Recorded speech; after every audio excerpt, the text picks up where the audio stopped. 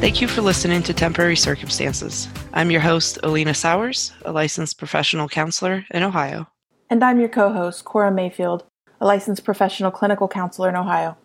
In this podcast, we will discuss many uncommon topics on all matters mental health. This podcast is for informational purposes only and is not intended to assess, diagnose, or treat a mental illness. For those services, please contact your local mental health provider.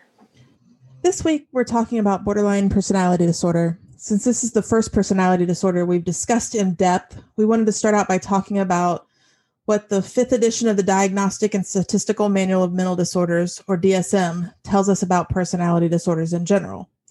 But to do that, we must have a general agreement on what personality is within this context. So personality, according to the American Psychiatry Association, is the way that a person thinks, feels, and acts that makes them different from other people. Personality is influenced by life experiences, their environment or society, and inherited traits, and it typically stays the same across time and in different situations. The DSM defines personality disorders as an enduring pattern of inner experience and behavior that deviates markedly from the expectations of the individual's culture, is pervasive and inflexible, and has an onset in adolescence or early adulthood. It's stable over time and leads to distress and impairment. What this means is that a personality disorder is a way of experiencing and existing in the world that is unusual for the culture that the person is a part of. Again, it doesn't change over time or situation and causes the person distress or some kind of impairment across areas of functioning. One way that personality disorders in general are misunderstood is that a person may behave in a way that appears to be a trait for a personality disorder, but this is only occurring in one situation or a couple different situations that are similar. If we think hard enough, we can find examples of our own behavior or behaviors of the people that we care about that are characteristic of a personality disorder. That does not mean a personality disorder is present. It's that pervasive and flexible part of the definition that's really important. It's also important to remember that personality disorders are not attributable to the psychological effects of substance abuse or use or another medical condition, such as an injury. So we're looking for these criteria to be met when someone is outside of active addiction or substance use. Borderline personality disorder is a pervasive pattern of instability of interpersonal relationships, self-image, and affects, and marked impulsivity that begins in early adulthood and presents in a variety of contexts. Some of the criteria include efforts to avoid real or imagined abandonment, a pattern of unstable and intense interpersonal relationships characterized by alternating between extremes of idealization and devaluation, impulsivity in at least two areas that are potentially self-damaging, like spending or sexual behavior. Substance abuse can be part of this. Reckless driving, some eating disorders might play a role here as well. Sometimes we see suicidal behaviors, gestures, or threats, or some self-harm. There's instability and reactivity in mood, such as intense feelings of dysphoria, irritability, or anxiety, lasting a few hours and only rarely last more than a couple of days. There's inappropriate and intense anger and difficulty controlling anger. There's also often these displays of temper, constant anger, recurring physical fights or physical manifestations of anger. And sometimes we see some dissociative symptoms as well. One way that I personally see borderline personality disorder and explain it to clients and their families is that the person experiences intense emotions, and sometimes those emotions get so strong that the person does whatever they can to make them stop. Sometimes this looks like self-sabotage, impulsivity, and interpersonal instability. I think there is sometimes a stigma that goes along with this disorder where outsiders looking in think that some symptoms or behaviors should be relatively easy to control. But a really important point that Cora just made is that individuals with borderline do try to control those emotions, but it is extremely difficult to do that because they experience them so intensely. And Alina just brought up stigma, and some of the stigma related to borderline personality disorder itself goes beyond the stigma of someone suffering from a mental illness. Stigmatizing beliefs of people with borderline personality can be that they're easily triggered and people need to walk on eggshells around them. We often hear people say that they're manipulative. I've heard people say that they're miserable people and want everyone around them to feel the same way, and that they cause pain and trauma to their loved ones' lives, or that they're emotionally draining. But if you go back to what I said about how I see borderline, that they have this intense emotion and that they're doing whatever they can to make that emotion stop. Some of these behaviors, like what seems manipulative and what seems to be easily triggered, makes a lot more sense. Borderline personality disorder is clearly misunderstood. One of the most heartbreaking things about this stigma is that often clinicians don't understand it either. According to a 2006 article in the Harvard Review of Psychiatry, this stigma causes the majority of society to distance themselves from people suffering with borderline personality disorder, including mental health clinicians. Even though we know that an empathetic therapeutic relationship of unconditional positive regard is the cornerstone of successful treatment. This distancing can be especially problematic for clients with borderline personality disorder who are sensitive to rejection and abandonment. According to an article from 2017 from the National Alliance on Mental Illness, some clinicians find people with borderline personality disorder to be treatment resistant. These beliefs are one of the many reasons to be sure that a mental health professional is educated and experienced in the treatment of this disorder, if you're someone you care about or seeking treatment.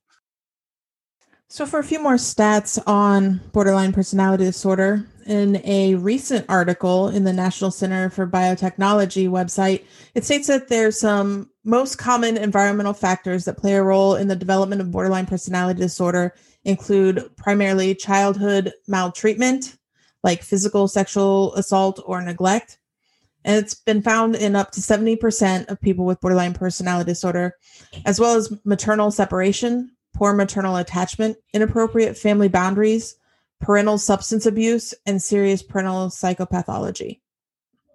This same article identified multiple twin studies that indicate that borderline personality disorder may have a genetic component as well. So it seems like there is a pretty big relationship to trauma when it comes to borderline personality disorder. And I just want to come back to the stigma we talked about a little bit earlier on. And, if we look at this disorder and of course, many other disorders from a trauma perspective or a trauma view, you can come to understand again that some of these symptoms and behaviors are not intentional, but rather a response to something that happened earlier in life that a lot of times was hurtful or stressful. One of the things mentioned in that statistic is attachment. And one of the things that is well known in the mental health field is that the way an infant and their primary caregiver attach when they're young oftentimes influences how that child relates to other people as a teenager and a young adult and an older adult. And sometimes when there is not the nurturing attachment that one would hope to see in that relationship, it can create a situation where this disorder is not necessarily always going to happen, but has the possibility of developing. Another article from 2021, this one was from the Recovery Village, indicated that an estimated prevalence of borderline personality disorder is about 1.6%, but could be as high as 5.9%. In that same study, they found that people who seek outpatient treatment, there's a higher rate of occurrence with about 10% of those people meeting the criteria for borderline personality disorder, and 20% of people who are in an inpatient mental health unit meet the criteria for a borderline personality disorder. That doesn't necessarily mean that they have been diagnosed with that disorder, only that they meet the criteria. And it's not necessarily that women develop this disorder more than men. We do see it in men also, but what we see is that the diagnosis is more common in women than men. We don't really know if that is a stigma about the behaviors being different in men or women, or how these behaviors present in men or women that causes that big difference in the statistic. We know that borderline personality disorder is often co-occurring with other disorders, such as anxiety or depression. The same study from the Recovery Village found a high rate of comorbidity with bipolar disorder, trauma-related disorders, including PTSD, substance use disorders, and suicidal behaviors. A 2017 study in personality and mental health found that 90% of people in a sample of 394 people with borderline personality disorder engaged in self-mutilation behavior. 75% of the same sample made at least one suicide attempt. So pretty high suicide rates that we see there with borderline personality disorder. The DSM states that the risk for suicide among those with borderline personality is highest in the young adult years, and it decreases with aging. According to a 2006 literature review in the Psychiatric Times, 4 to 10% of people suffering from borderline personality disorder who make a suicide attempt die by suicide. All suicidal ideation, plans, and attempts by any person should be taken seriously. Because of the high rate of suicidal gestures and attempts within this population, it's often not taken as seriously as with other populations. Since the likelihood of a completed suicide increases with the prior attempts, all suicidal ideations, plans, and attempts within this population should be taken very seriously. But there is hope for people who suffer from borderline personality disorder. In a 2011 study published in the Archives of General Psychiatry, over 10 years, they found that 85% of participants who had mental health treatment remitted. They also discovered that the rate of remission in these participants with borderline personality disorder was slower than many other mental health disorders. The Recovery Village states that the rate of recovery is better for those in treatment than those who are not in treatment. As we talked about earlier, patience on the part of the client and the therapist is key. There's no medication specifically for the treatment of borderline personality disorder.